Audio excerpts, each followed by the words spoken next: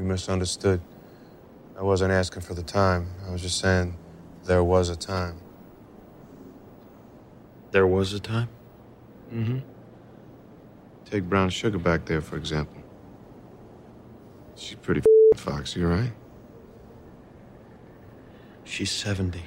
If she's a dick, there was a time. Okay, right on now. Let's go.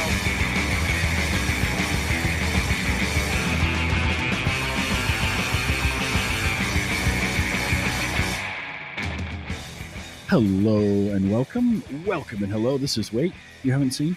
And it's a show where we talk about movies, and specifically, we talk about a movie at least one of us has never seen before. I'm your host, Travis, aka TV's Travis. This is episode number 221. And our movie this week was 2006's Lucky Number Slevin. Here to talk with me about it, it was his idea to watch this from the Jester's Court podcast. It's Mike. Mike, how you doing? I'm good, man, and thank you for having me.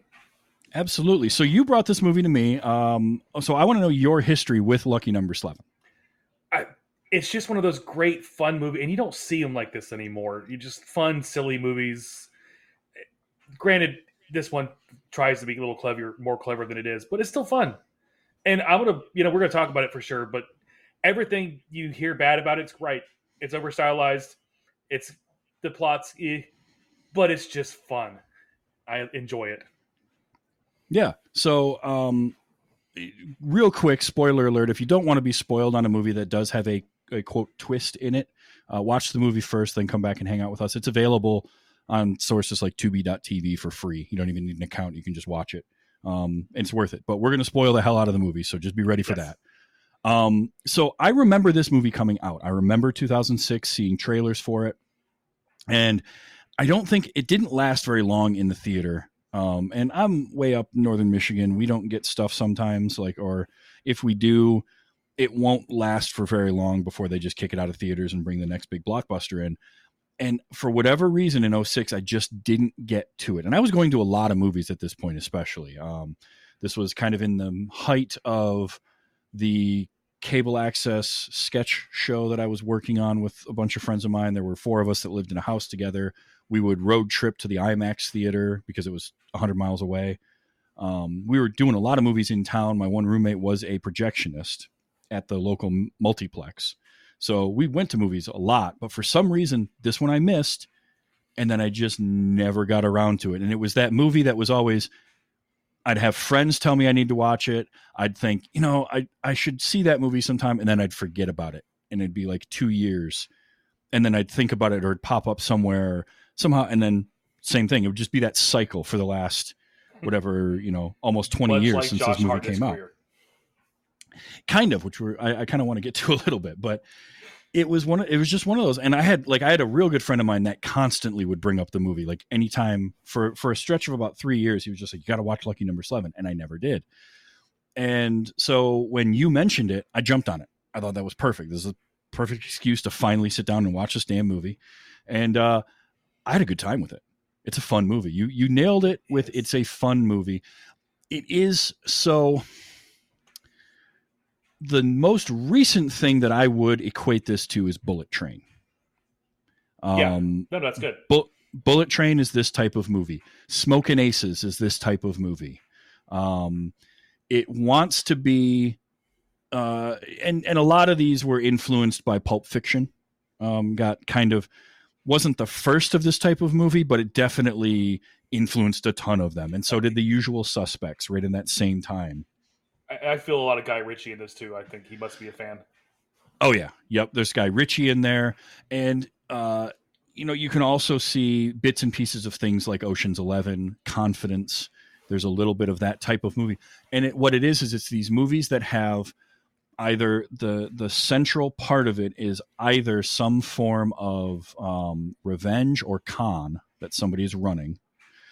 And the movie, like the knocks on this movie, because I went back and I looked at some of the critics' reviews at the time it came out, because it didn't review very well, which I think why it didn't do well in the box office.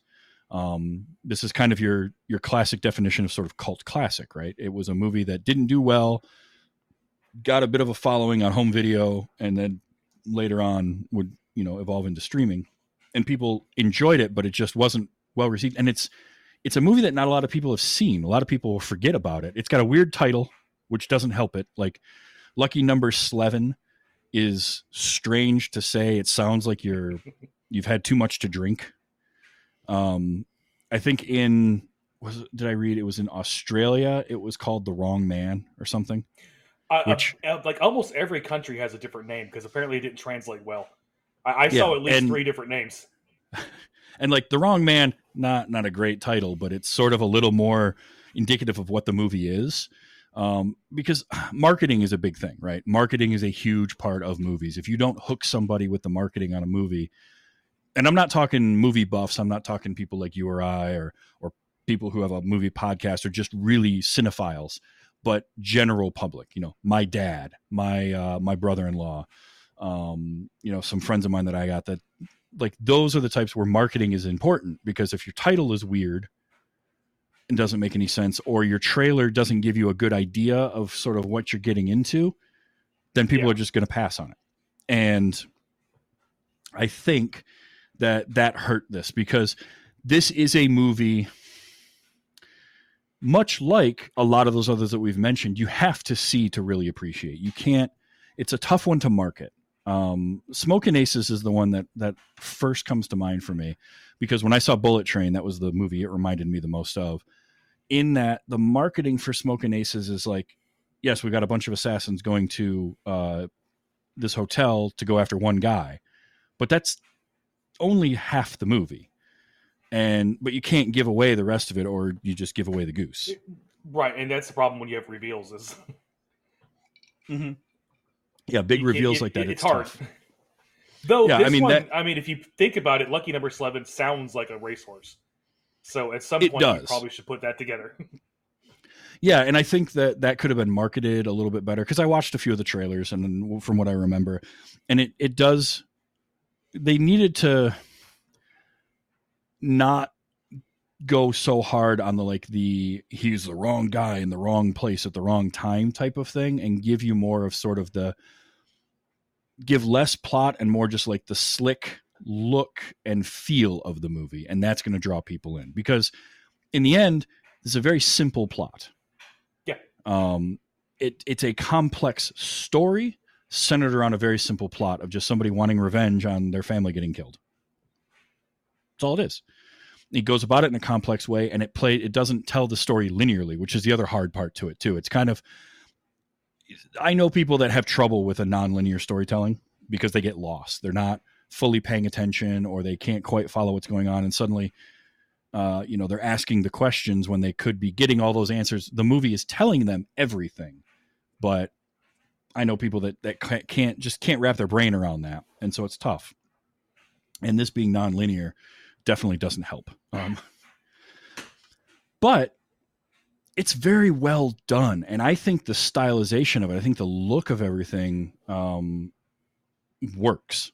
I think that's actually what made it work for me more, because I've seen Guy Ritchie movies. I've seen, I named a bunch of movies that are like this. And even there's even elements of like Payback in here with Mel Gibson. Yeah. Oh God, I loved Payback. And so this sort of combines a little bit of all of those. And it's like, there's some Payback in there with some Smokin' Aces and some Guy Ritchie slickness and like the lingo that's getting used. And then the movie is, the other thing I appreciate when a movie can literally tell you exactly what's going to happen and still make you guess and try to figure out what's going on. Because it really does that. Like the first scene with Bruce Willis in this movie, which, by the way, I had a note down here, and it's Bruce Willis is really good in this movie. This is like the perfect Bruce Willis role. Like he's done a few times, but this is the epitome. This is Bruce Willis being Bruce Willis, and it's great. Yeah. And when it really bums me out the way that aphasia robbed him of a lot of what could have been really good years in movies. And he ended up, because of like a combination of that and other things, taking a lot of roles in films that either he wasn't invested in, or, he couldn't get invested in the way that he would have wanted to. And so some of his performances aren't great, especially as he in the later years, because when he's on, he is so good. And like, this is the example of that. He doesn't have to do too much. He's not on screen all of the time, but when he's on screen, he's compelling. And like, there's a couple of moments in that first scene, which I love how he just appears in the wheelchair next to the guy in the airport. And he's just very soft spoken and starts telling him a story. And there's little moments, there's little winks and smirks and stuff. And I'm just like, this is a guy that really, he cares about this, particularly that scene. You can tell he's putting in the effort, and it was so good. And it's funny you use that for the intro, because it's the very first note I wrote. There was a time, and I love this dialogue. Like, it's cheesy dialogue, but it's great. I love it. It's so good because when you look at Guy Ritchie films, Tarantino films, they have a specific style of dialogue that's being spoken. Tarantino writes dialogue that you can pick out Tarantino dialogue in a lineup. Like, as soon as you hear it, you're like, that's either that is Tarantino or that's somebody who worshipped at the altar of Tarantino. And Guy Ritchie is very similar in his films. There's a lot of that same very snappy dialogue. Steven Soderbergh does that really well in a lot of his movies. That's why the Ocean's 11 Ocean's trilogy kind of reminded me of this, where again, you're running a con. There's a lot of snappy dialogue between people. There's a lot of lingo being used too. But what I loved is like that opening scene with Bruce Willis. He tells you exactly what's going to happen. It's a Kansas City shuffle. Mm-hmm. You're going to make everybody go look right, and then you're going to go left. And that's what the movie is. The whole movie is a Kansas City shuffle, but there's like layers of them. There's shuffles going on inside of shuffles. It's really kind of clever in that way.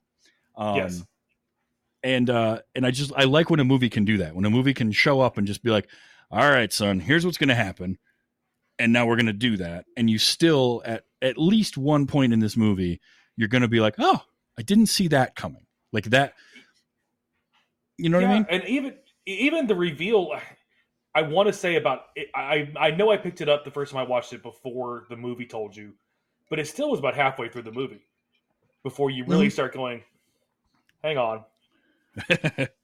and again, like you said, like they tell you it's going to be a misdirection, and you still, like, at that halfway point of whatever it happens to happen to you, you're like, wait a second, they got me. Oh. And part of that is Josh Hartnett plays the silly character so well. The persona he was doing, that is we're talking about Bruce Willis in his element. That's Josh Hartnett in his element. The squinty can we eye, talk about kind of sarcastic. Can we just talk about him for a second, because he's really good in this. He is he's hitting on all cylinders. He's playing that character perfectly, and it's kind of a bummer that he didn't have a career with, and I understand that's a type, and maybe he didn't want to get typecast into that. I'm not sure.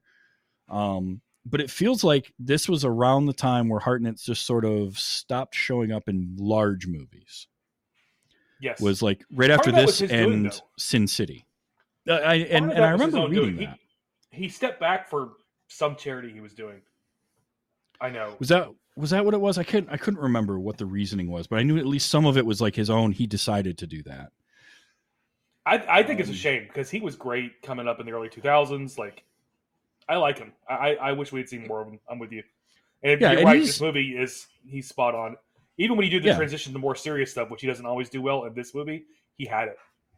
Oh yeah. Oh yeah. That final scene with him and. Well, I want to hold off on that because I have some specific thoughts about that particular scene. But like, I mean, he's still, he's working up through today. He did an episode of Black Mirror this year. But he went through this stretch where we just sort of didn't see him in anything big. I think he was still doing some acting, but it was a lot of smaller productions. And I don't know if there was, because like I liked him in 30 Days a Night. I thought he was great in that. Mm-hmm. He had done Sin City, and his character in Sin City was, only on screen for a short period of time, but like it fit him fairly well. I think after like, was it Pearl Harbor, and then doing 40 Days and 40 Nights and Hollywood Homicide, and I think he kind of got soured from like big studio type movies. He was in Hollywood Homicide. Yeah. I completely forgot that movie existed. So I think that's part of it, but he's good in this. And look, credit to him for spending the first 20 minutes of the movie in a towel. Which had to account for probably a third of the filming that he was at work every day in a towel. Yeah, and that's not easy to do. Like, that's tough to pull off. I did like the trivia I read, and again, IMDb trivia, take it with a grain of salt, but that Lucy Liu's reaction when she runs back in the first time and he's got the towel open, and her reaction was genuine because he did flash her. He just didn't say anything and just kind of surprised her with that. I will say I saw that from other sources. Okay. When I looked up trivia as well. So, but it sounds like it still could be fake, but it it's a little more closer now. But it sounds like it was a fun movie to work on, where like that wouldn't be. I mean, that can be problematic to do a prank like that, and it's probably not something that somebody would pull today, because you don't know how somebody's going to react. But it sounds like Lucy Liu's talked glowingly about this in interviews I saw, about making this movie. So it sounds like that was just sort of the fun they were having on set. But like, here he is, he's just in a towel for a third of the movie almost. It's crazy. But he's still acting during all of that, and he's pulling everything off. Like, he's got this kind of, he was the perfect age to pull off the kind of aw shucks, just a little bit of that. And like, he doesn't, like, he's not quite fully grasping everything that's going on around him. The character isn't. And Hartnett, I think, just gave that impression very, very well. And that's the role. He's kind of made for that role. Like, again, Bruce Willis was being Bruce Willis. That's Josh Hartnett in his strongest. He's playing that character. Yeah, I really liked him. I will say that the kid in the opening of telling the story, while I didn't know at the time that he was going to be Slevin, I kind of had that feeling because it just felt like, oh, we're doing an awful lot of flashback to this story of this kid and his dad. Like, the timing matches up. Yeah. Yeah. And my note was, if this kid is the young version of Josh Hartnett's character, they cast him perfectly, because that kid looked like a young Josh Hartnett. Like, he really gave me that feel. And so I was like, all right, cool. I'm assuming that's what it is. And sure enough, as the movie started unfolding, I'm like, yeah, they definitely were going that route. Also, his dad, Max, the character of Max in this, I'm going to give you two names, and you tell me if you think the same thing I do, that guy in this movie looks like a mashup of Joshua Jackson and Ray Liotta. Yes. And now I will never be able to unsee that. It's like, if those two had a baby, he played Max in this movie. And I could not stop thinking that whole opening scene until, he's getting tortured, and then he looked a little less, but yes, they turned his face into burger at that point. But no, Hartnett's great. And then you get Ben Kingsley and Morgan Freeman as the rabbi and the boss. I did find it funny reading the trivia that because he was credited as Sir Ben Kingsley in the movie, and apparently that's a no-no. Like, you don't really it do is, that. yes. I saw the same trivia, and I remember when it happened too. Like, it was there was a lot of press about it. And I like that it was a studio executive that like didn't understand that, and that was their slip up. But they're, I mean, look, Ben Kingsley and Morgan Freeman, you put them in a movie, they're going to be good. Doesn't matter. Kingsley is a little hammier in his role as the rabbi, and his accent comes and goes. Like, it's there, but it's not. I've got some audio clips I'll play later, and you'll kind of hear that. But I loved him anyway. I didn't care. Like, he was just awesome throughout the whole movie. And let's be fair, there was plenty of ham to go around. Freeman was chewing scenery too. It's great, but oh yeah. Well, so Morgan Freeman chews scenery in such a different way. Like, Ben Kingsley is going over the top, and he's really putting a lot of inflection in his voice, and he's doing a lot of, like, I would equate it to something like if Jim Carrey were in the movie and overacting. and Morgan Freeman's chewing scenery, but he's like laying back in a chaise lounge having somebody feed him the scenery as he's chewing it up. He's just, because like Morgan Freeman's just cool, and he always sounds calm and under control, which is why I love, again, in that last scene where he's just lost. We'll get in when we talk about that. I'll come back to it, but like those two as your crime bosses, I thought was great. Did you have a kind of a favorite between the two? Probably have. I want to say Morgan Freeman because I just love Morgan Freeman. But really, though, I think Kingsley, because he had the great line. He had one of the best lines in the movie when he was talking, and he's like, "We were both supposed to be in charge, but there's two people in the room. They're going to look at one of us, and they were looking at you." And that was a great moment for, like, I thought it was perfect. So I'm with you in that I love Morgan Freeman. I want to say Morgan Freeman all the time, but they gave the lines to Ben Kingsley. Like, Freeman's got the great one of, I need you to make it look like it ain't what it ain't what it is, or whatever. And I captured that. But like, he's got a line like that. He's got that great scene over the chess table that I absolutely loved. But man, the lines they gave the rabbi, the one you said, there's two people in a room, they're going to be looking at one, and it wasn't me, it was you. He also had, when he first wakes up and he's like, I've been in this room before, and it's the same, but it's different. Like being in your own car and somebody else is driving. And I thought, oh, that's so, because that's true. Like, you sit in your own car, but in the passenger seat, it's not the same thing. It's so different, but it's the same thing. And I love that line too. And he had the little throwaway after that too, like, of course, it's been 20 years since I drove a car. Right. I thought that was nice. Which is a cool, like, I love movies that do a little bit of world building and are that hyper reality, that it's our world, but it's not the real world. Right. Tarantino's films are like that, where Tarantino's films exist in this universe that is exactly like ours, has a lot of the same pop culture that we do, but there's just something not quite right about it. Like, people don't quite behave the way you would. John Wick series is a prime example of this. Like, it's New York City. They have all of the same things, but there's something, it's just like, it's this stylized version of our universe where people are paying for stuff with gold coins, and the Flatiron building is a hotel called the Continental and all that kind of stuff. And this one has that same thing where it's our world, it's our New York, but you got these two crime bosses who literally live across the street from each other, are in a feud, and haven't left their buildings in 20 years for fear of getting killed by the other one. Yeah. Talking about the schmoo. Yes, exactly. So it's like, I just love stuff like that. Like, you can legitimately buy that the rabbi hasn't left that building in 20 years. And they just stand there drinking tea, staring at each other from across the street every day. Of like, one of these days I'm going to kill you. And that to me is hilarious. And I kind of would love to just like play in that sandbox more and hear more stories from this world of like things that have gone on. And Lucy Liu and Hart both said they'd be game for a sequel. I'm not sure what you would go with, but I would, if you show me Lucky Number 7 Part 2, I'd be first in line. Oh, I would jump at that in a heartbeat, because there's a character in Lucy Liu's Lindsay that a normal person living in our world doesn't react that way.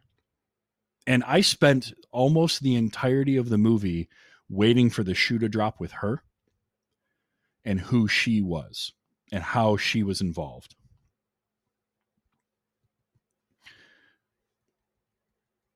So, it was one of those things where I just kept waiting for that. Go ahead.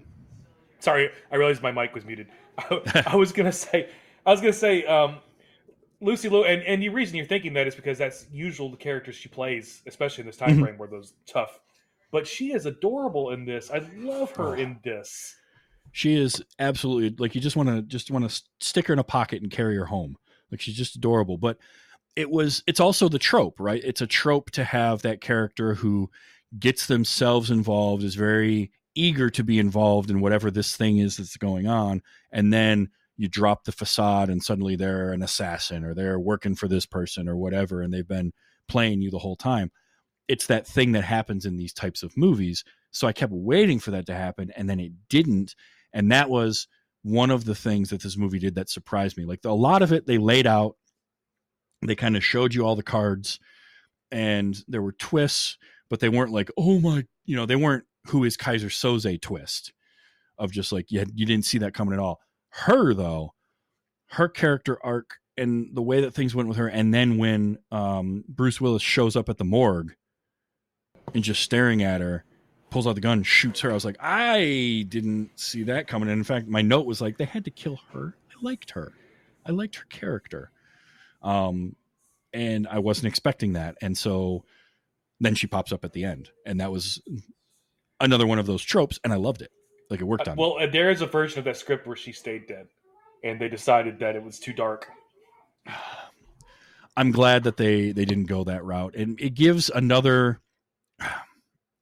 extra something fun to put in at the end. While also it is a little bit unbelievable in that you would think, based on the history that Slevin and Mr. Goodcat had together, that he would have known, the guy would have understood. But it does give us a really great reveal of her at the end, and then we get to see how that all went down, and I liked that. So, but you're right. She's very likable in this. She's very just bubbly and fun, and she just wants to get involved. And I love how she's immediately like going Columbo and using Star 69 on the phone. It just, all of that was great. So yeah, Lucy Liu's a lot of fun in this her movie. Columbo lines that weren't real Columbo lines. Yeah. Yep. Which is fine. I don't care. I mean, there's a lot of that in this. Like, you can nitpick away the baseball stuff too in the beginning, that the players they were real player names. They were just the wrong era. But yeah, I love that where she's like, yeah, Columbo says, and none of that's ever been said by Columbo. But I love even like the second scene we see her in, she just comes into the apartment, hops up on the counter, starts making a peanut butter and jelly sandwich. Like it's nothing. Yeah. And they have their wonderful little dinner date, which was a lot of fun. And then you find out during the dinner date that he is actually like gonna do the hit, because what a great way to play both halves against the middle. Here he is, and for the movie to make us feel like he doesn't know what's going on, but kind of in the back of your head, you're like, nah, he's got to know, because he gave up trying to tell the boss, Morgan Freeman, that he wasn't Nick. Mm-hmm.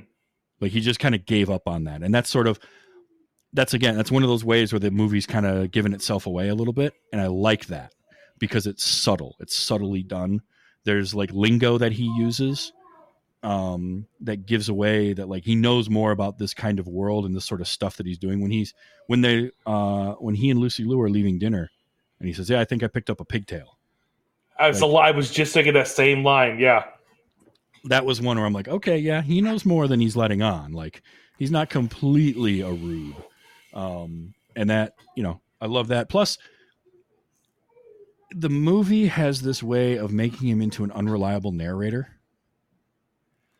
in that it's not fully from his point of view, but when we get stuff that is his point of view, like when he first meets Lindsay and she's asking him what was going on, and he's telling her about, bad things happen in threes, and we go to a flashback.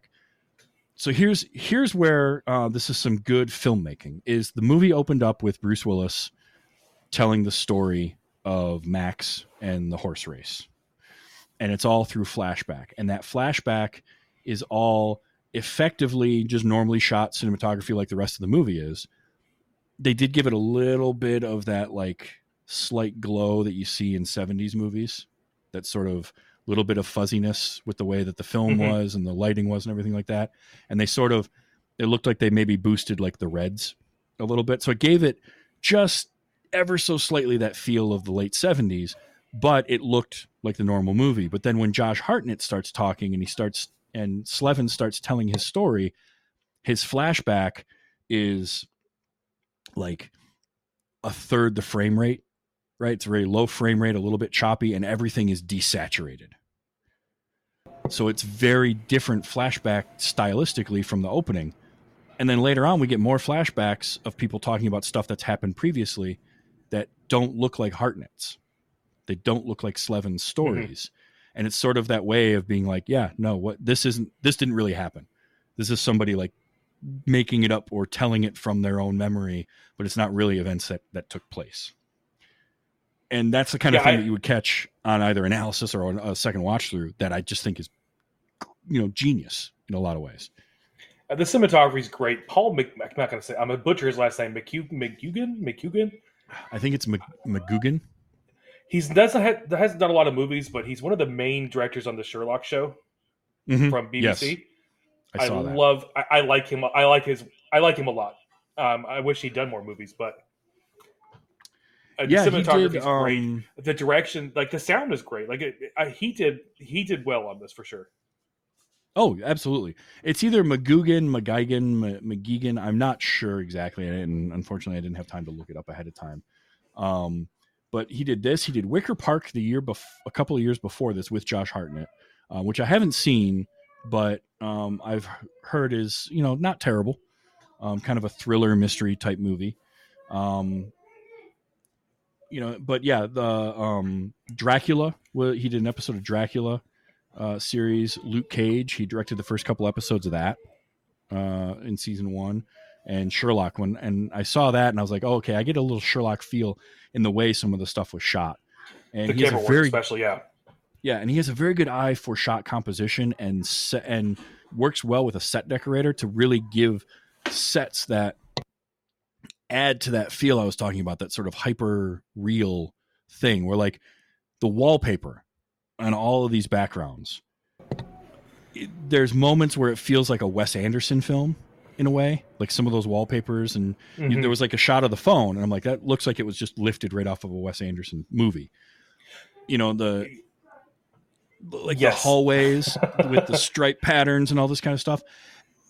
Here's what I think it does, though, and I think this is kind of cool. Is you never feel comfortable. You never feel right. Something always feels like it's just slightly off. It would be sort of like doing a lot of Dutch angles or throwing those in every once in a while to make you feel disoriented. It's like that, but instead of changing the camera angle, they're changing the background and what your eyes are seeing. And so you just never fully kind of wrap your head around exactly what you're seeing. It is kind of how it felt to me. Yeah, no, I'm with you on that. And it kind of, you appreciate it more the second time you watch it, because the first time you watch it, I'm like, this wallpaper is taking me out of it. Like, I hate this. Why? And then you're right. You watch it again, and it's like, okay, no, I feel what you're doing there, and that's a very real thing you were doing, like on purpose. Yeah, like the best example of it, I think, is, and it's funny that it comes in a Slevin story, so it's something that never even happened, is when he's telling the story of going to his girlfriend's apartment, which is the trope of the guy walking in and finding his girlfriend cheating on him type thing. What I like is that the movie uses that trope, but it's not really using that trope. So it's sort of subverting it just a touch, because that event didn't happen. Technically, it never happened. Yeah. Because that trope is very tired. And I feel like it's just a terrible inciting event. So to basically thumb your nose at that trope by using it as a fake, I kind of like. But what's cool about it is when he first walks into her apartment, it looks so weird, right? Because it's got that striped wallpaper on like all the walls and the columns and everything. But then as he walks down the hallway, it goes from perfect stripes to a little bit off kilter to when he walks into the room and he's standing in the doorway, the wallpaper is still black and white, but it's even more lines and chaotic. So it's like as things were unraveling for this character, the whole background goes from straight to just nuts. Mm-hmm. And again, that's one of those things where it's like, you know, going back and watching that scene again, you're like, that's really cool, because it's just, it is a subconscious thing. You don't realize it when you're watching it that first time, but it adds to the scene a little bit. Definitely. Like I don't feel as though that scene. Go ahead. I was just gonna say another great line in that scene too is that you tripped and I fell, or she fell. Yeah, more quips. And that was another fun thing is they Slevin as a character says that he has, and how did he what was the term he used for it? Because it sounds like anorexia, but it was like atorexia. Yeah, you're And right. it's Anorexia. yeah, because at first when he said it, the way he said the T, it sounded like a D, which gave a little bit of an N sound. I'm like anorexia, but he's eating. No, it was atorexia, and it's this like he never gets stressed out, he never gets overwhelmed, and that's a great kind of like I don't want to call it a fake disorder, but his character doesn't actually have that. It's just that his character Slevin is ahead of the curve on everybody because he's playing chess on them all. But it's a great way to explain that away. He doesn't have to be worried about what's going on because he's 4, 5, 6 steps ahead of everyone. So he's just When in reality, it's definitely a cover because he's been preoccupied with this revenge for his entire life. Yes, exactly. So it's that again is like that same sort of. It's just that cleverness that the movie had in the script, and I think that I think overall the script is actually pretty damn good. I think it's very clever. It's not. I never felt like it tried to be too smart for its own good because it was very sort of tongue in cheek, kind of winking at you while it was doing it. Which is, I think, why it gets away with the kinds of things that they do because again, there's a thing with the boss where they have a shot showing his ring while they're playing chess, and you saw that ring earlier, but you didn't realize that you saw it. And so to have that like close up on the ring just feels like kind of a cool stylized moment. It wasn't until later on that I realized they already showed us that type of thing. Like, I think that's kind of fun. Or again, the Lucy Liu character in general is being set up a certain way, and I'm waiting the whole time for something to happen. And then when something does finally happen, it wasn't the thing I thought. It was her character, and what happened to her was a total Kansas City shuffle. Because they had me looking one way and then they went over here and did something else, and I just wasn't prepared for it. And like the reveal of Mr. Goodcat and Slevin working together, another good one of those. You sort of could see it coming, but at the same time, it's still a little bit surprising because they keep setting you up for something different. So it's just a series of look over here, and now this is going to happen behind you. And I like that. I like that kind of stuff because to me, that is a movie that isn't insulting your intelligence, and it's giving you it's having fun with you, and it's playing with expectations as an audience. No, almost 100% agree. I think it does try to be a little smarter than it should be, but I say that whilst also saying I enjoy it despite that. So I would say 90% agreement there. Well, I mean, if you think about it, any of this type of movie wants to be looked at as smarter than it is, whether it's, and sometimes that is done in a manner like The Usual Suspects, where the humor is just kind of, there's levity and humor in there, but it sort of chuckles. And it's a little bit of, yeah, okay, that's cute type of thing. But for the most part, it's played very seriously, very earnestly. Then you get Tarantino, who will do that same kind of thing, or Guy Ritchie, who will do that same kind of thing. But they are very open with what they're doing. They're not trying to necessarily like fool you. They're just trying to tell a story, and hopefully you're following along. Shane Black does that a lot too, because this has there's a little kiss kiss bang bang feel to this movie as well. There is. I think it fits. That movie fits into this sort of same umbrella. And I do think that, well, you're probably not wrong in like the movie wants to be looked at as, the script wants to be looked at as smarter than it maybe is. I do think that this movie's doing that with a wink and a nod. Like, hey, aren't we clever? Huh? Type of thing, as opposed to a try hard version of that. And we all like, agreed that it came out right. I mean, whatever, it came out right. It came out good. Well, they had a great mix of, again, simple plot, complex story, and characters. The characters are where the complexity comes in, because some of them are just bad guys doing crime stuff of whatever nature it is, bookies and whatnot. But then you've got the complex characters mixed in there, and that's that's a good mixture, while it's basically just this guy wants revenge and we're slowly unraveling what that is. But you mix that with very slick dialogue, excellent performances from everybody. Like, everybody's invested. There's nobody phoning it in this. No, the cast which- is amazing. Stanley Tucci. Can we talk about Stanley Tucci for a minute? Like, I didn't see his coming the first time. Everyone else before the movie revealed it, I was like, okay, this is the I did not see Tucci's coming until that conversation with the guy as it was happening. Yeah. And I was like, oh God, he was in it. So I had a note as I'm going along, and I can kind of tell when I hit certain points in this movie, because and this movie is full of actors that I just like. Maybe I just like too many actors. I don't know. My list of that guy or that girl. Cast. But like Hartnett, and then who shows up working for the boss? Michael T. Williamson in a reverse Bubba, because he's instead of having the giant lower lip, he's got just the biggest, most ridiculous fake teeth I have ever seen. Oh, and what was his character name? Slow. Like, they make the caps that Matt Dillon had in Something About Mary look like he had no dental work done. Like, these teeth were just gigantic, and I love that.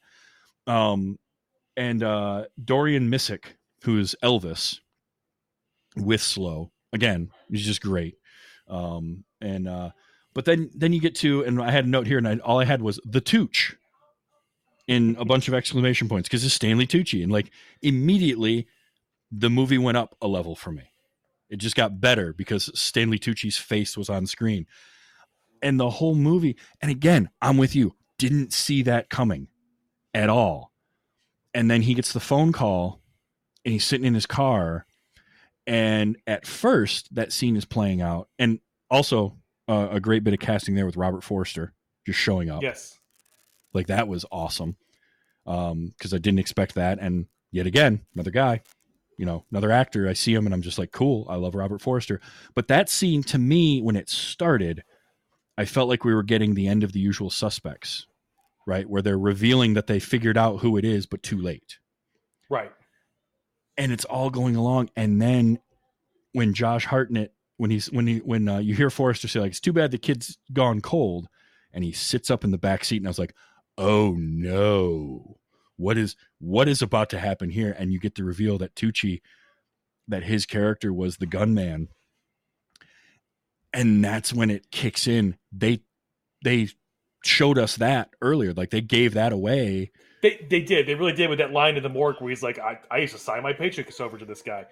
Yeah. Like, you should have put it together, but you didn't. I didn't. You didn't, because you have no reason to at that point. At that point, you don't. And that is a thing that storytelling can do, that when it's done right and when it's earned like that, you're just like, that's a brilliant move. Because here it is. They tell you that this guy, this police officer, is not, and some of his actions kind of give you that feeling, like when he punches him in the car, and they pick him up and then they like toss him out of a moving car, going like 5 miles an hour, but still, but you can kind of explain that away as like, it's just tough cop work, right? These are just New York cops being New York cops. Especially in this version of our universe that they exist in, where it's a little more old timey. So even though it's 2006, like, okay, no, you could write it off. You're absolutely right. But to have that combined with the line of like, oh yeah, 20 years ago he was my bookie, and I was signing my paychecks over to him, and it's that having that realization as that scene unfolded, and you're like, oh crap, that's well done. Like, you just want to stand up and give a nice slow clap to the movie, like, well done. You earned. Here's a cookie. You earned it. And I love that. Like, that to me is just fun stuff. So that was not something I saw coming at all. That was like the real big whoa moment for me. It was Lucy Liu getting shot, and then Stanley Tucci, which, by the way, is brutal, because they show like the shot from outside the car, and they have him covered up just right in the frame with like a reflection or something. But he gets shot, and then you get the reaction of the phone and the blood hitting the pavement. Like, and then this the movie, other cop still talking through the phone. Yeah. This movie didn't pull punches, especially at the end. It got brutal.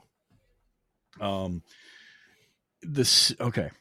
We're going to talk about it now, and that's the scene of the reveal. The movie finally laying all its cards out on the table, which is Hartnett shows up with the briefcase to the rabbi. He says, "Everything I owe you is in here." Sets it down on the desk, and then he pulls the blackjack out and he's holding it behind his back. And he waits until the rabbi's looking down, cracks him over the back of the head, right, with the empty briefcase and whatnot. And Rabbi wakes up in the boss's room, tied to the chair, which, by the way, duct taped him to the chair. And like duct tape him from wrist to elbow. Those hands aren't moving, which is pretty cool. But he wakes up. He has that wonderful speech we referenced a little bit earlier with like the driving, being in your car. And then the part that you mentioned about, everybody being in the room looking at each other, everyone's looking at the boss and not him. And that's why things went the way that they did. All of that. So good. That whole scene as it's revealed, because first I don't know about you on your first watching, but when I was watching this, I'm thinking, okay, they've got them like they're both in the room, but it wasn't set up that way initially. And I just liked how it was then revealed, like, oh no, Morgan Freeman's not only in the room, but taped to a chair back to back with him. And I was like, that's cool. And then to have Hartnett show up exactly the way the boss did in a callback to that first scene, walking down those stairs, talking about the schmoo. I was like, that's pretty good. Good move, movie. Yeah, you've done it again. And that's where Slevin as a character gets serious. And Hartnett, you're right, he normally doesn't quite nail, or he, especially up to this point, I don't remember him nailing those types of scenes as well. But he absolutely did here. Oh, home run here. What is the reveal to Morgan Freeman and Kingsley that he's the one doing this, and it's there is no they. I did this to you. That the first time I saw that, I was chills. I mean, that was great. Oh, it's so good because he's walking around and Rabbi pulls him in. He's like, whatever they're paying you, I'll double it. And he just stares at him for a second. And he says, there is no they. I did this. And it's like, ooh, okay. And so then you've got, this is where these performances really hit the high note, is Hartnett nails this just angry, and finally, like, his end goal is right there in front of him. And you've got Kingsley as the rabbi, who once he kind of figures out, and once that is revealed to him who this kid is, he's accepting of it almost. He's calm about it. No, like, you're right. This is my fate. Like, I did this to myself type of thing in a lot of ways. That stands out. Even when they put the bags over their head, Kingsley is not struggling. Mm-hmm. Morgan Freeman is struggling. The boss is struggling, but the rabbi is just sitting there. And again, the boss, when it's revealed who Hartnett is, the boss is just confused. He doesn't understand what's going on. And part of that is he still thinks that Slevin is Nick. To this point, he has had nothing tell him other than Hartnett tried a couple of times but then gave up. He still thinks this guy is Nick, whereas Rabbi knows that he's not Nick. And Rabbi knows Knew from the beginning. Beginning. Yep, Even he that knew. scene with Bruce Willis, he said, like, I know this kid isn't lying. Yeah. So it's just it's interesting the way, like, he played them both against each other, but in different ways. And then their reactions are exactly who those characters would be, because here's the boss just lost. He's like, wait, no, hold on. You're who? What's going on? That's not possible. The kid is dead. He was killed by, whatever, this, that, and the other thing. And then the bag gets put over his head and he's going to keep fighting and keep struggling. And the rabbi, being a rabbi and also kind of knowing what he knew going into that scene, just accepts it. And then he, Slevin puts the bags over their heads, which calls back to what happened to his dad. And then it stayed on that shot for so long. And it was hard to watch. I won't lie. Like, it was uncomfortable.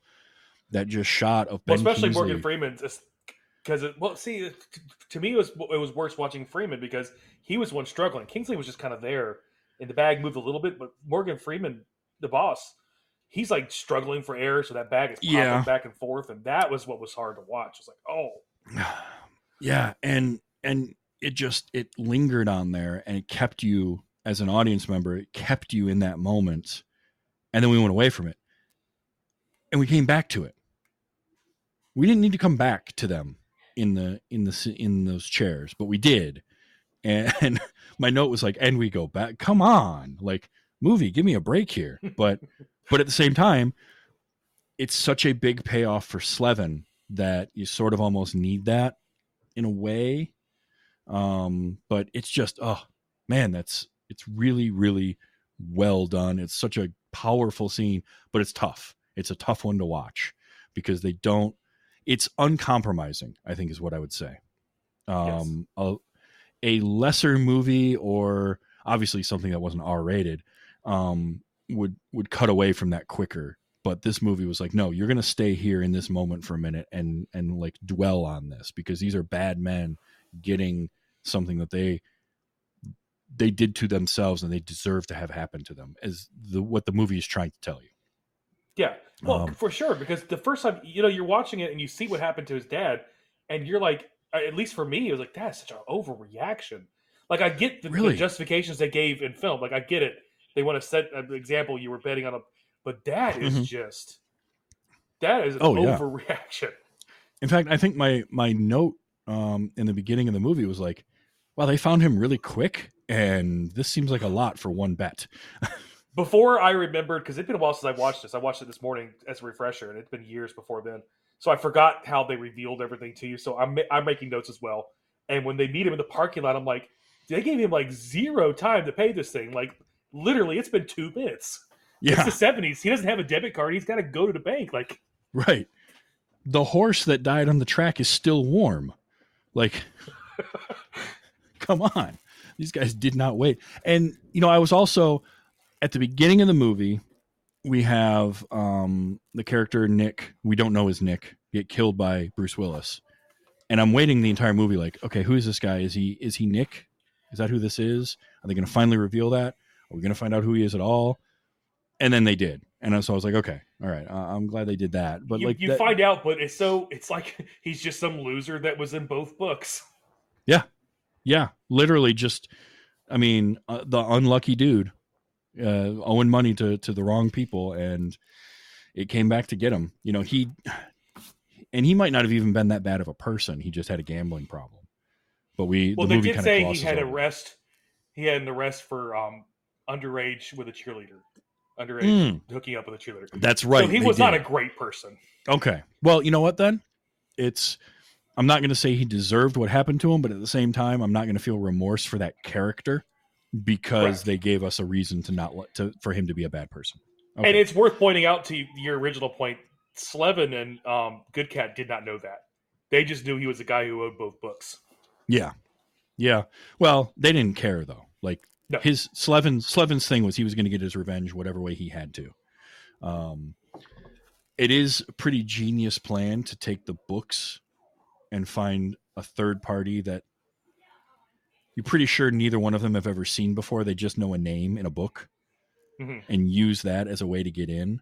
I think was pretty smart. That's the clever. Like, clever was a word that I used a lot in my notes while I was watching this. It was like, this movie's clever, and it's really trying to do those kinds of things, and it's doing them, I think, pretty well. Like, I'm a sucker for this type of movie anyway.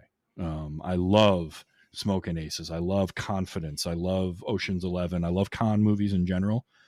And I like Guy Ritchie, Tarantino style kind of gangster movies. And this is those two mashed together. It's a con inside of a gangster movie with a revenge plot thrown in.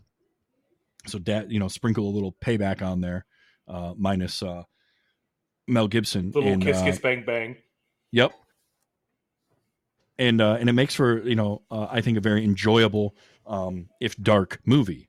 Now, you have to like dark movies for that. Yes. I will preface that. But it's good at being that type of movie, I think. And I do think more people should see this. It's kind of a bummer that it's not as well known. Because it's kind of cool. And like even going halfway through the movie before they reveal his full name, and now you're like, wait a minute, what's that name? You know, Slevin Calavra. And can I tell you I'm disappointed in myself because I thought I researched it and found that out before I rewatched the movie and realized they gave it to you. The name Clever was bad dog. Yeah. I again, that's good. And because you don't know about the cat or good cat until halfway through the movie, and then you get Calavra. And if you know Hebrew, you know that it's bad dog, but why would you think that necessarily? Like I don't. So it sailed over my head at first, but I'm like, that's important. Like at the same time, I didn't know why it was important, but I knew there was something to that name because he hadn't given a full name until then. Right. So I just, that kind of stuff for me, just it tickles my fancy. I like that. I like that kind of stuff in movies. And then you just add on these great performances and the music and the sound is so good throughout the entire movie. Like we touched a little bit on. I had that note too. Just literally, the note just says "sound is great." Like all the music, the orchestrated, like it's really well put together. Like that first. I'm kind of surprised it didn't win awards for editing. To be honest, for sound editing. I wish it should have, because it sounds great. It's got that very stylistic look, and the music, like that flute song that's playing in the long shot in the airport or bus terminal or wherever, when Nick, who we find out is Nick, but when the guy's walking into frame and it's that long shot, which I'm also a sucker for a long shot. And it's just him, and he's slowly coming into frame. He's getting closer and closer and closer, and you see the woman, the old lady sleeping. But that's just a flute going for a while, and then as he gets closer, and the subject gets larger in the frame, then the music swells and becomes more, and there's more to it, and then the scene takes over. I like that stuff is great, and I think that who did the music for this was J. Ralph, who I don't know at all. That name does not ring a bell whatsoever. No, but we should know him more because we should, because he's done some good stuff. No, he hasn't done music department since another Paul movie, Film Stars Don't Die in Liverpool. Interesting. That was the last one he did. I can't say I've heard of that one. No, this was like his first. This was his first film as a music score producer and composer. He had done one film prior to this, which I don't know, Eyes Beyond Seeing, but basically this was his first film, and I thought he did a great job. I'm with you. I think should have at least gotten. This should have. I feel like this movie should have reviewed better than it did, and I wonder how much of that is. It was 2006. And sort of the early to mid 2000s, we had a lot of this type of movie out there. Guy Ritchie, Tarantino, Joe Carnahan, we're all making this movie, Steven Soderbergh. And so I wonder if some of the critics were just kind of burnt out on that, expecting something different, bringing some of that baggage into it. And then because a lot of the critics, the consensus was either was the whole idea of it being trying to be too smart, which maybe, but it's not doing it in a try hard way. And I do think that there's it just felt like every review I read, all of their talking points of what was bad about the movie, I was like, no, that's what makes the movie work. It's the quirky dialogue. It's the This is where we were agree, like 90% agreement. We're going to put is it good writing back, but whatever. But we see it and we're going, no. First thing I said when you asked me about the movie is everything the critics said is true, but it's a great movie despite that. Despite don't listen to them saying it's a bad movie. It's true, but it's still a great movie.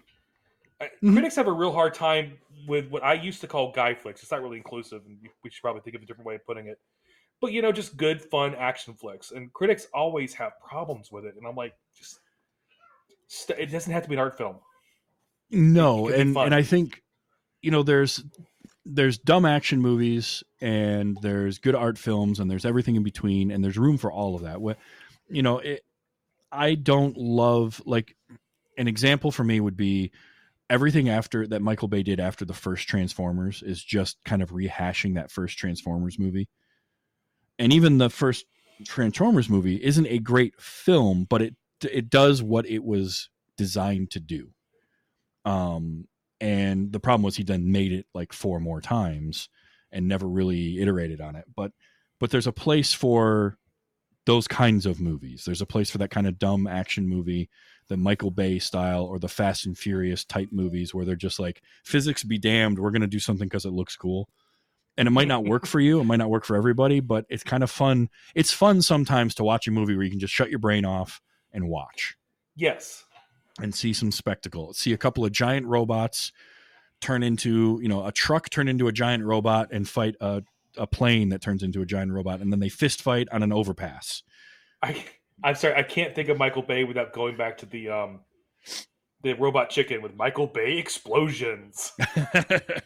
Oh, yeah. I mean, look, he's been doing that for how long now, and to varying degrees of success, but like the guy can make some compelling visuals. Like, oh yeah, go back and you talk about the first Transformer. That's what you wanted, was explosions and compelling, huge. Use your word, compelling visuals. Like, yeah, he hit it. That's what he was hired for. That's what he did. Yeah, and then you can turn around and you can have, you can also watch something like an example of something I saw recently was some David Lynch stuff like Mulholland Drive or Eraserhead, where it's the polar opposite of that in terms of like, Eraserhead's not even trying to tell a cohesive story. It's just sort of a bunch of images of weirdness going on, but there's something intriguing about that and can draw you in. And again, that's not necessarily everybody's cup of tea, but if you can kind of put yourself in the mindset to watch something like that, it can be very enjoyable or very interesting experience. And I feel like you can have both ends of that spectrum. And I think the problem is that too many critics try to fit everything into, is this good or bad? And you can have bad that's enjoyable. Just don't be boring, I think, is the biggest thing for me. They seem to have a trouble doing something that we, not we as people, like regular, like not critic, do, which is, okay, a good example of this is, I think Lady Gaga is very talented. Mm-hmm. I don't like Lady Gaga's music. I don't like it. Mm-hmm. But if you ask me if it was a talented person, absolutely, she's got massive talent.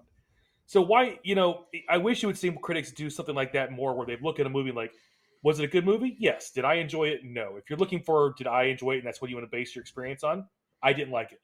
But let me tell you why it's still a good movie. I wish you would see more of that. And that's really what criticism should be. It should be about looking at a thing for the merits of the thing that it is, and not so much of, well, I didn't enjoy that, so that makes it bad.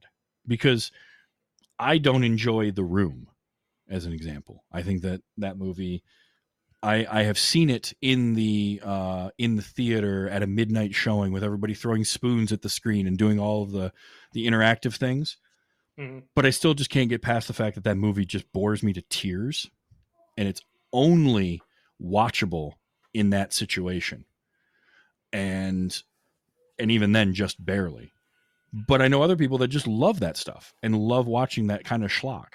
And that's fine. Like, it's good. It's good for you. It's good to find those outlets that work for you, because I don't think everybody needs to enjoy the same things. There are certain movies or certain music or TV shows or whatever that can be virtually universally enjoyed or derided, but at the same time, like, somebody's going to find something enjoyable that I don't, or I'm going to find something enjoyable that somebody else doesn't. And that's fine. Like, there's nothing wrong with that. And I just think that film critics or music critics could learn a lot from just sort of taking that into perspective and being like, all right, subjectively, like, for instance, I saw a movie years and years ago called Man Bites Dog. I don't know if you've ever heard of that or not, but it's a French or Belgian film, and it's done in a fake documentary style, and it is shot in black and white, and it's about a documentarian, and they follow this guy who's a serial killer.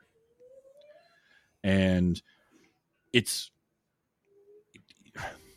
I don't recommend it to anyone in terms of like, I'm not going to tell you to go out and watch this movie. Okay. Because by the end of it, I got done watching it, and my friend and I that watched it, still to this day, if we bring up that movie, we're just like, what were we thinking with that movie? Like, by the end of it, I wanted to go home and take like 4 or 5 showers and just wash the movie off of me. But the effect that it had on me, I also don't ever want to not know, if that makes sense. That's where like art, it moved me as a piece of art, but I did not like it. I did not enjoy it. It was not a fun experience, but it elicited an emotional response out of me. Mm-hmm. And I do think that movies can do that. And at the same time, you can go the flip side of it, which is this movie did not elicit an emotional response from me, but other than, yeah, that was fun. Like, I want that sometimes. I just want kind of a dumb, fun movie. So, you know, and I just enjoy the fact that movies like this can exist, where it's just trying to have fun. It's in a dark way, but it just wants to be like fun, stylistic. We're going to go crazy with like the flowered wallpaper and all this kind of stuff, and just go for it. Like the movie just goes. And I love that. I wish you would see more of these movies. These mid-budget, they were real popular late 90s, early 2000s, and they went away. Not a crazy high budget, but fun, little actiony. I wish we'd see more of them, and they don't do it anymore, and it's sad. I do too. You know, one that I saw not that long ago was No Escape with Ray Liotta, which was a mid-90s, mid-budget action movie. That is, I both remember seeing it as a kid and then listening to your episode. So yeah, and it's like that kind of movie doesn't get theatrical anymore. Some of those are starting to happen a little bit, but they're like direct to streaming. But even a lot of those direct to streaming movies are turning out to be like Extraction or something where it's just super high budget. And I miss this. This was a movie made for $27 million, lucky number Slevin. And I looked at other movies from 2006. Made its budget. It made its money back. It did. It had to go. It made about $53 million internationally. So, you know, they didn't spend a ton on marketing, so it was profitable. But it wasn't like a big blockbuster. It wasn't $100 million movie or anything like that. But it was good enough, and you could have. I mean, Smokin' Aces got a sequel, for crying out loud, and that was the same type of movie. So I just feel like. But I miss this, which is why I think I enjoyed Bullet Train as much as I did, because it really brought me back to this feeling of this kind of movie. That wasn't a huge budget. It was bigger budget than this, but it was that same type of thing that just like you don't get to see as much anymore, of like a nice ensemble cast. Go ahead. I was about to see if we could hope for a sequel, and then I just realized that it was production. It was the Weinstein Company production wise. So yeah. I don't know that we're going to see unless they sell the rights. Probably not. Not the way he is. I was like, who released this movie? Let me go look. Oh, Weinstein's. Great. Nah. I do have a couple of clips that I want to play because this movie has a lot of good quotes to it. I didn't capture all of them, but I had to get some of these. First of all, if you haven't seen it yet, or you're trying to remember what a Kansas City Shuffle is, Bruce Willis tells you exactly what it is at the beginning of the movie. What's a Kansas City Shuffle? Kansas City Shuffle is when everybody looks right, you go left.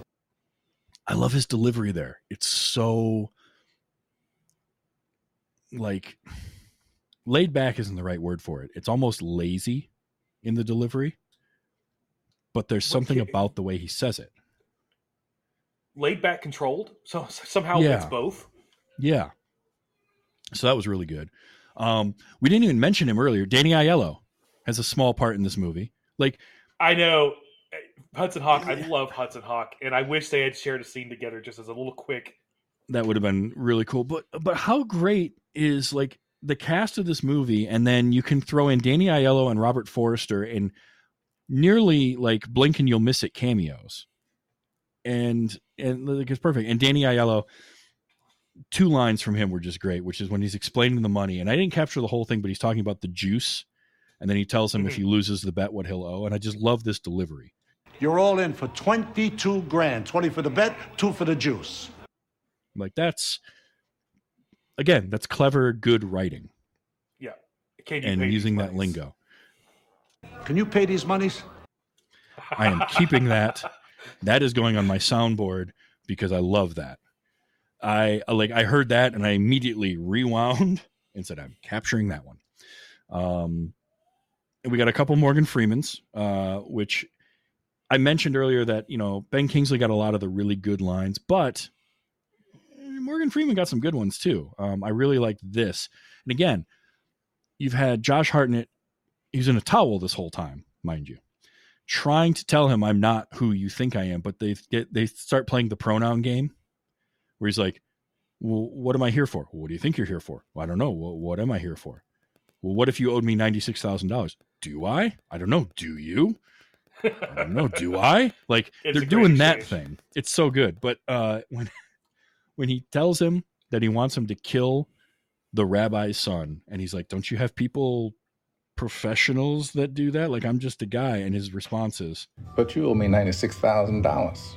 Why should I go out and pay someone else when I've already paid you? And I liked that. I'm like, oh, it's a good point. All right. Okay.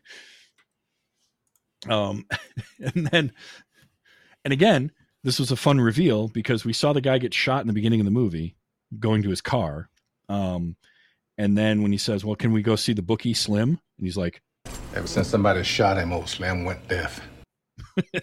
That whole reveal is great. He's like, Slim, do you recognize this guy? And he's tapping on the glass. Slim. And if you haven't seen the movie, it's great because they're behind, the camera's behind Slim, so you don't even necessarily see him first, just the freezer window, and then it backs up and you see Slim is the dead guy from the beginning. Yep, just ever since somebody shot him, he's gone deaf. And then this last one from Morgan Freeman. I need you to make it look like it ain't what it is. I like that. I just like it. Make it look like it ain't what it is. Also, Morgan Freeman's voice, man. I'll tell you what. It's the voice of God, I'm telling you. I mentioned Dorian Missick earlier, who when I was watching the movie, I've seen him in a bunch of stuff. He's a character actor, shows up in a lot, but he played a character named Cockroach in Luke Cage, the series. And I loved him in that because he's just this street tough who's like, doesn't care about anybody type of thing. So that's what I remembered him from, but he's got that great moment where he's trying to tell Slevin about orders. And and it's the way he says, orders is orders. Orders is orders. And he's like, no one ever taught you not to use the word to define the word that you're defining. Some of the funniest moments is that first few scenes where he's still playing the straight man. Like, oh God, his lines are the best. Just getting it. I'll break your nose. My nose has already been broken. Smash cut, more blood just underneath his nose. It's been broken again. Oh, I got a couple of Josh Hartnett lines as Slevin. This one is this is a line that only exists in a movie. Like no person is thinking this up on the fly, but a writer is. And then they're putting the period at the end of the sentence and they're like, I just wrote me a clever line. And it's this one. I'm going to say what any man with two penises would say when his tailor asks him if he dresses to the right or to the left. What's that? Yes. Like, I was trying to think of that line when we were talking about that part of the movie and I couldn't remember it, so I just passed on it. That's yes. when what's the Jason Smilovich, I believe is how you would pronounce that, the writer, wrote that line. I know, I just have this feeling like he wrote that and he sat back for a second and kind of smiled to himself like, oh yeah, that's good. Because not only that, clever. He texted or messaged or emailed or whatever you were doing back in the early 2000s to all his writer friends, and they all did the same thing. They're like, oh, that is a great line. Yep. Just give that. It's that, somebody else reads it and they just look up and they just give the smile and the nod like, good work. But then, okay. And now here's another clever line where they're talking about James Bond, specifically when they're talking about Blofeld. And it's a moment that in retrospect gives you a lot of information about Hartnett's character, but in the moment it just sounds like a goofball. When he's talking about Blofeld and his favorite version, and she says, "But you didn't even see him in the movie," and he's like, That's when the villain is most effective, when you don't know what he looks like. "It's pretty good." It's when the villain, and that's what he's doing. He's the villain to the boss and the rabbi, and they don't know what he looks like. Very good. And hiding that behind the soft piano too, so you don't even think like that. Yep. Yeah, exactly. There was another case of the music is very like romantic comedy music, and it's a romantic comedy moment as they're walking down the street hand in hand after their dinner, when he's just set up a hit on some guy while he was in the bathroom, and then lied to a cop and walked away. So like, I love that. And finally, I got some Ben Kingsley because it's Ben Kingsley. The first one is called Horse. I'm pretty sure you remember this. This is where I love the line, I love the delivery, but the accent is a little not quite there. The first time somebody calls you a horse, you punch him on the nose. The second time somebody calls you a horse, you call him a jerk. But the third time somebody calls you a horse, well, then perhaps it's time to go shopping for a saddle. But I like the line. The line's great. It's really good. And I don't care that the way he said foist and thoid didn't really continue on through the rest of the movie. Like, he didn't do that with other words, but I don't care. It was just, I just love that. And it's time to go shopping for a saddle. The accent's inconsistent, but it's not like Gabriel Byrne and Ghost Ship bad. No, it's not that bad. Which, that one always gets me because Gabriel Byrne is really good. And he can hold accents really well. I've seen him do it. My only theory is that it was early enough in his career that he just hadn't gotten that good yet. I don't know. Like, maybe he was just learning an American accent. That's the only thing I can think of. But he had already done like Mulholland, was it Mulholland Falls? And he had done... I'm trying to give him an out. I don't know. I think he just wasn't on set long enough. I think he's just there to get a paycheck. That's probably... Sadly, with horror movies, that happens a lot. This was another good one from Ben Kingsley, The Yanks. Just because of like, this is that scenery chewing, that over the top bit that he does. Hello, how about them Yanks? I laugh so hard at that dude. Hello. And then finally, and I like this line. I wish it was a little bit clearer, but the writing on this one, this is one that, like, the two penises line, that is a haha, I'm clever. This one is a line that gets written that genuinely is a very well done, very clever written line. Somehow it seems different. The way your car seems different when someone else is driving it. Like, that whole thing was so good, and I love that. So that was some clips from the movie. There's so many more that I could have done, but it would have taken me like 4 hours to watch it because I would have been stopping to rewind and record just about every point. I didn't get any Michael T. Williamson with his giant teeth. Still, every time I think about that, and those. It's not even that the lines were great from him, or the lines they gave him. It was just that visual. And you're right. Yeah. You immediately, if you've seen Forrest Gump, you immediately go, Bubba. You know it's Bubba, but instead of having the big lip sticking out from the bottom of his mouth, is the whole top half of his mouth is sticking out past his nose. It's so great. Oh, it's so good. Like, and he's having a laugh at himself in that moment too. Like when they give him that to wear, or maybe it was his idea. Who knows? But I loved it. And then Elvis. And then the character Elvis just rips on him the whole time. And we didn't mention the two bodyguards or the two guys that work for the rabbi were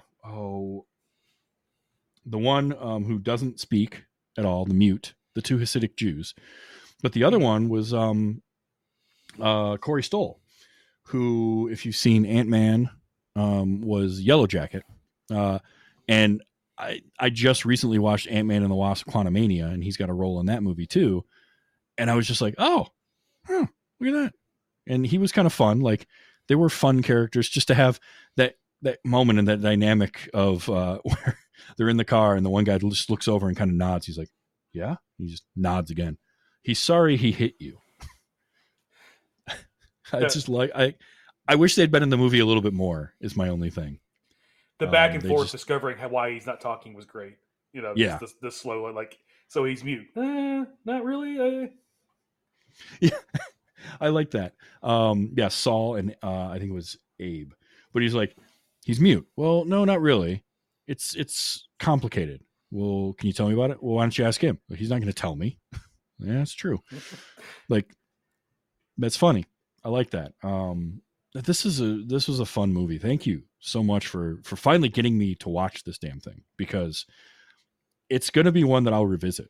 Because again, I'm a sucker for this type of movie. I love these movies. And what I like about them too is when this style of movie is executed well, it is rewatchable, because now you know it's and I've used this analogy before, and I don't remember where I read it, but it's like going and seeing a play and sitting in a different part of the auditorium where you're seeing the exact same story, but you change the angle and it's a totally different experience. Because with a play, everything's static, so you move around it and it plays out differently. And maybe you're seeing it with a different cast member or something, is going on. And that's what I love about seeing a movie like this a second time, is now knowing everything that's going to happen, you start to pick up on other stuff. You start to see little things. It's why I can still watch The Usual Suspects 20, 30 years later. Yeah, that's a good parallel to it, because it doesn't take it away. Some movies, if you know the twist, you're done. Okay, I don't need to see that ever again. Mm-hmm. This one, it doesn't ruin it. It's still, and the humor still works after you've seen it, even though you know it's coming.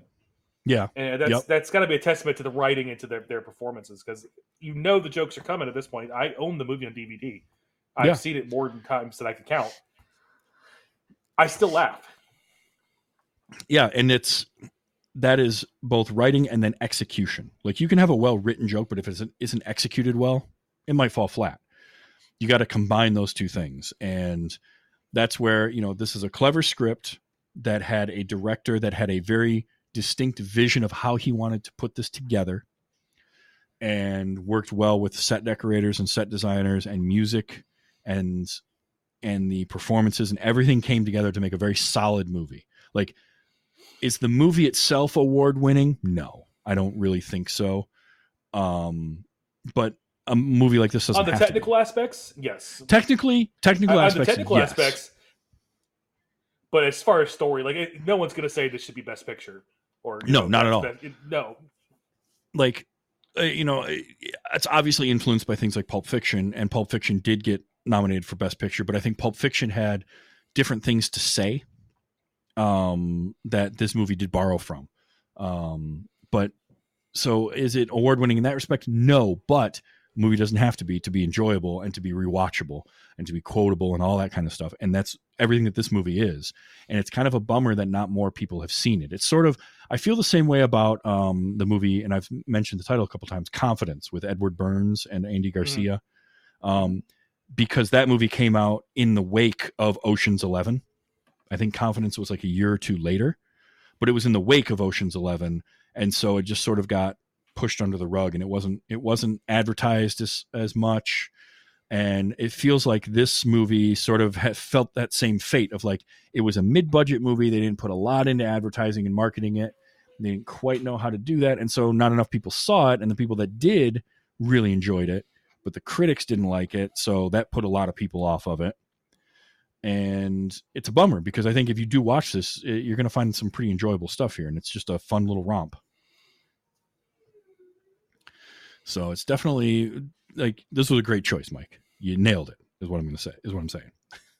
You brought something to me, and you did good. And I really appreciate that. And I really had a good time. And I hope that you had a good time. This conversation has been wonderful.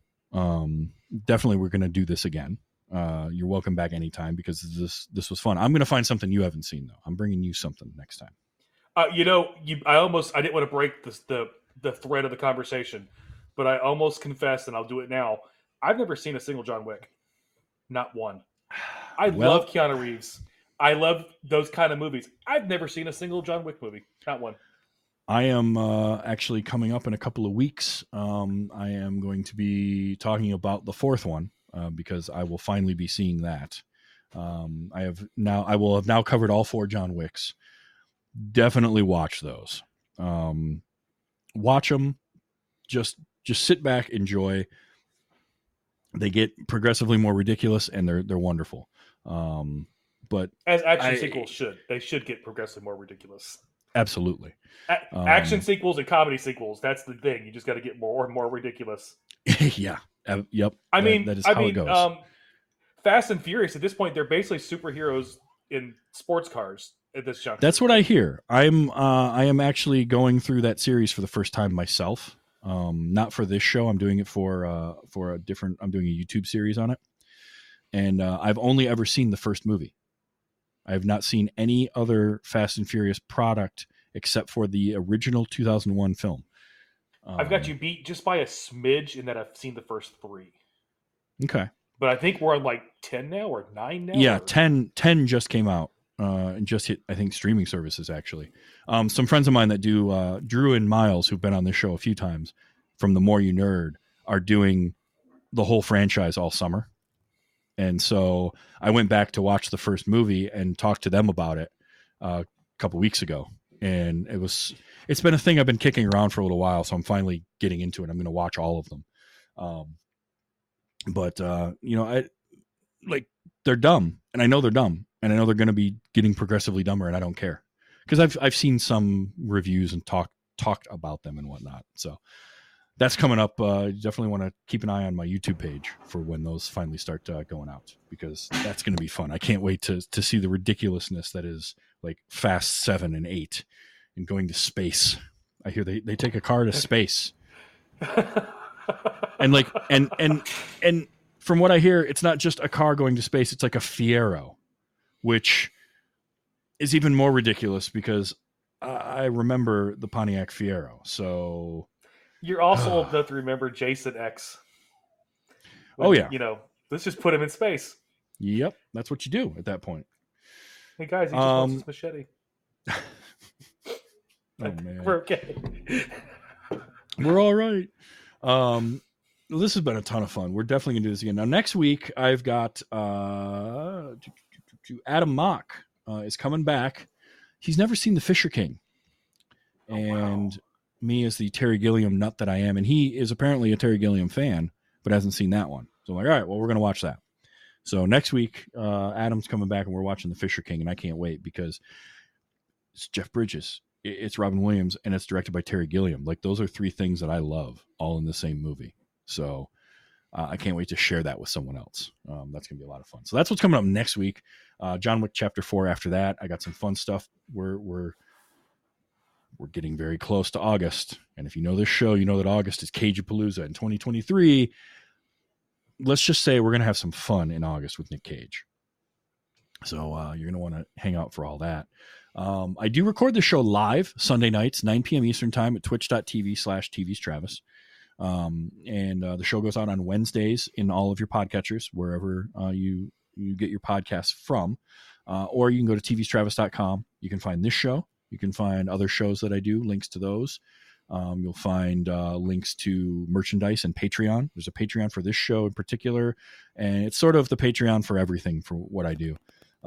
So as little as $1 an episode, and you can back the show that way, get access to those Fast and Furious and other videos that I'm talking about doing early. You'll get them there first. So definitely check all that out. And tvstravis.com is just the place to find everything. It's also got the link to YouTube, to the Discord, which you can join the Discord.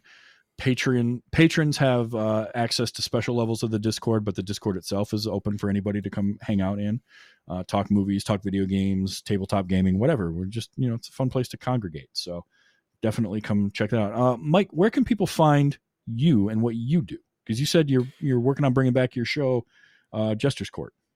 So yeah, me and my spouse, we had 2 shows, Jester's Court and Innsmouth Rag, and about a year ago, almost now, our personal lives exploded into nothing, like just series of events after event after event. And I'm not going to bring everyone down with it. It's been a long track, and we're trying to get everything back and going. There's a year's worth of shows You can find me at Jester8082 is probably the easiest way to do that, and that's me on Twitter, Twitch, and Instagram. You can link those shows and my coffee company if you like fresh roast coffee, Bree Roast Coffee Co. And Excellent. just find me at Jester8082. Awesome. Definitely check those out. And I'm looking forward to the shows getting relaunched and coming back. That's always fun.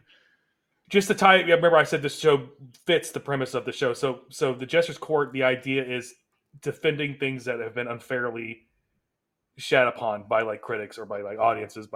So we try to redeem movies and shows and TV or video games that have been unfairly looked down on. I like that a lot because I do feel like there's a place for and I like the positivity of that because it's so easy to find a thing, poke fun of it. You know, I can find a way to make anything look dumb, and you can find the ways to take the piss out of anything, really. But I think there is a certain level of work that goes into something that has been maligned and saying, no, hold on. There's some merit here. There's some good stuff. Check this out. Look at here. Look at this. And so I like that you do that. Lifting stuff up is a cool idea. So Jester's Court. And that's the inspiration. Just go ahead. Sorry. Go ahead. I was just gonna say the inspiration was watching Star Wars with my daughter, the new Star Wars trilogy or the sequel trilogies, and everyone hates them. And I watched it with my kid. My kid loved it, and that was kind of that's what brought it on.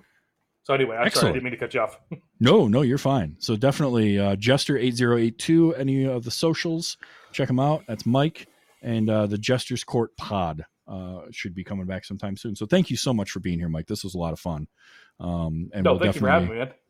Absolutely. We'll do it again for sure.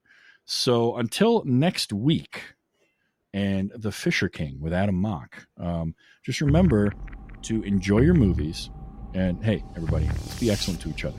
This has been Wait You Haven't Seen.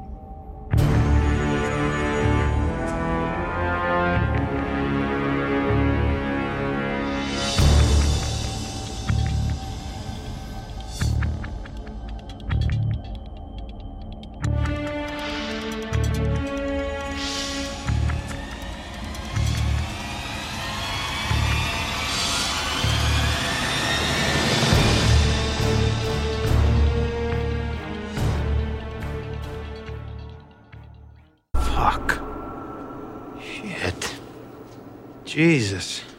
Fuck shit, Jesus is right. Diamond Club hopes you have enjoyed this program.